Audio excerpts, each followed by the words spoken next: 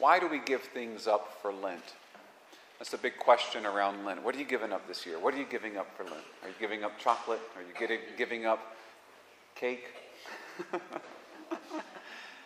Sometimes people scoff at the idea, and I've noticed a trend in recent years of people suggesting, well, instead of giving things up for Lent, you should look for something extra to do. You should add things to your life, add things like prayer, or add things like serving the poor. And this is not a new idea. You know, the church has always taught us that our Lenten fasting, our Lenten sacrifices should be accompanied by prayer and by almsgiving or charitable works. But all of these things involve giving something up. Right? Prayer, fasting, almsgiving, all of them involve making sacrifices. So when we fast, we're making a sacrifice of food. We're fasting from food. Or we might choose to sacrifice by giving up some other material comfort that we enjoy, like video games or Instagram or something like that. Right? But if we spend time in prayer, that's also a sacrifice. Because that time that we spend in prayer is time that we could be spending doing something else. We could spend that time on ourselves, doing something that we enjoy. And to help the poor means making a sacrifice of your money or other material goods that you could have used for yourself. So prayer, fasting, almsgiving, all of these involve giving something up. They're all different forms of sacrifice. The idea of sacrifice lies at the heart of every true religion, every real religion throughout history. And we see this in Judaism. It goes back to the very beginning with the sacrifice of Cain and Abel. And what made Abel's sacrifice more worthy than Cain's was Abel was giving his best. Abel gave his first fruits, right? God never tells his people Israel, give to me your leftovers. Give to me the things that you don't really need anyway. He says, give me your first fruits. Give me that unblemished, perfect lamb. God wants our best. He wants us to give our best to him. Now, we don't make sacrificial offerings of lambs anymore. That's not what God demands from us. But in truth, Jesus demands more from us, not less from us. Because Jesus doesn't say, give me your lambs, give me your goats. He says, give me yourself. Give me your life. If you think about it, offering a lamb every now and then in the temple is a lot easier compared to what our Lord is asking us to give. So why does God want our sacrifices anyway? I mean, it's not for his good. He doesn't need these things. He doesn't need our sacrifice. He's perfect. He has everything that he needs. So it must be for our good that we offer these sacrifices. And I can think of a few reasons why that would be so. The first is gratitude. Gratitude. Giving things back to God reminds us that everything that we have comes from God. So our first reading in Deuteronomy, the Israelites are bringing to the altar the first fruits of the soil of the land that God gave them. And they're doing that so that they can remember that it was God who brought them to this land out of Egypt. So they bring that first fruits of their produce and they lay them before the altar and they bow down in God's presence. It's an act of thanksgiving. Giving the very best of what we have back to God, including ourselves, the best of ourselves. It's a way of saying thank you. Thank you, Lord, for these blessings. Gratitude is just as much at the heart of true religion as is sacrifice. In fact, they're related. So if you still haven't decided what you might want to give up for Lent this year, may I suggest you can offer a sacrifice of thanksgiving. Find 10 things every day to say thank you for. Another reason that we offer sacrifice is to express that interior sacrifice of spirit that God calls us to give. Because when we give up our possessions or when we give up our time, it symbolizes that we're giving up part of ourselves. We're giving up our selfishness, our ego, our pride. And Jesus shows us what this looks like in his 40 days in the desert when he was tempted by the devil. All of the things that the devil tempted him with were something that he wanted, something that he had to deny himself to say no to. The devil tempted him, turn this stone into bread. He was fasting for 40 days. He was hungry. He was hungry. He wanted food. That's why our text doesn't just say he fasted for 40 days. It specifically says he was hungry. He would have enjoyed a meal. And he had the power to do it. It was there within his hands. But that was not the will of his Father. And so he denied his hunger. And he said, man does not live on bread alone, but on every word that comes from the mouth of God. That was a sacrifice. The devil tempted him to prove his divinity by throwing himself from the highest tower on the temple and letting the angels rescue him. If you're the Son of God, do that. Throw yourself off the temple, let the angels rescue you, then everybody will see that you're God. Can you imagine that? Jesus flying around Jerusalem, right? Who wouldn't believe in him? I want to follow that guy. That would have made it easier for people to believe in him, but that wasn't the Father's plan. The Father's plan was not to have Jesus demonstrate his divinity by how the angels saved him from death. The Father's plan was for Jesus to die and demonstrate his divinity by coming back from death, taking the sting out of death for us. So what Satan was really tempting Jesus with was, here's a way that it seems like you can achieve the Father's plan for you, demonstrate your divinity, but you don't have to die. You don't have to suffer. You don't have to worry about all that cross business. Don't you think that was tempting? If I were shown a way that it looked like I could achieve God's plan for my life, but I wouldn't have to suffer at all, it'd be very tempting.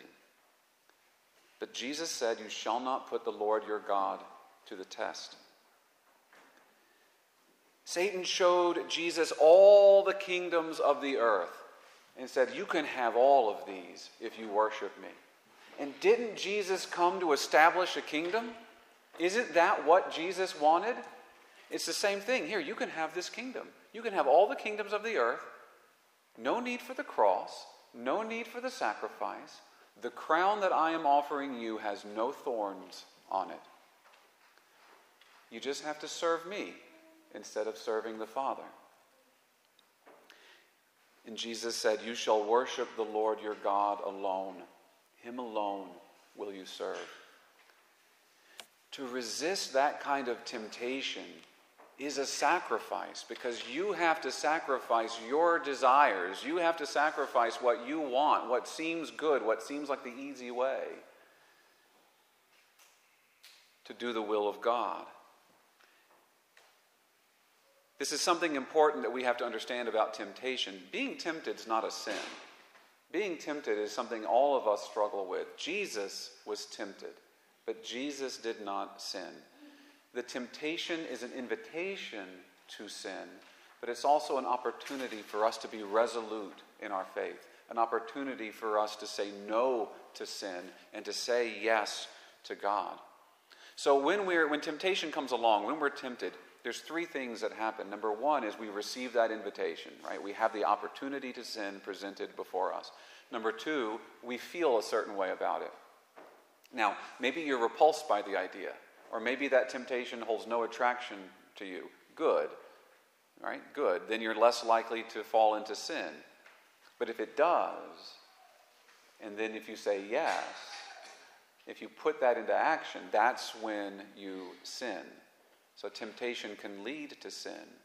But the temptation itself is not a sin. It's an opportunity. Maybe the temptation is presenting itself as something that's appealing. Maybe there's something about that invitation that we find attractive. You can imagine a married man out traveling alone, and after he finishes his dinner by himself in the diner, the attractive young waitress writes her phone number on the receipt. He has no intention to commit adultery, but he's flattered. He says, "Ooh, I've still got it." That temptation has a little appeal to him. It makes it harder to resist. Or you can imagine you're the pastor of a very vibrant, but a very poor congregation. And your congregation has a lot of need. And your people give what they can to the offertory basket, but they only have so much. And there's so much need in your community that you can't meet. And you try and you do what you can, but there's so much unmet need there. And meanwhile, the church is falling apart because you can't afford to put any money into maintaining it. And the roof is leaking, and that's going to be expensive. And you're worried that if things persist this way, you're just going to have to shut the doors and close down. And then what will your people do? And then along comes a politician. He's very friendly, very charismatic, wants to help you out. And he says, "I'll write you a check today for $1 million to spend however you want it on your congregation. Fix the church roof, buy a new organ, open up a food pantry to help your people. All I want you to do is give me a public endorsement, including of the policies that I'm advocating for that go against the moral teachings of your church." You think that's not tempting? To have everything that you want right there in front of you, and yet you know you can't take that.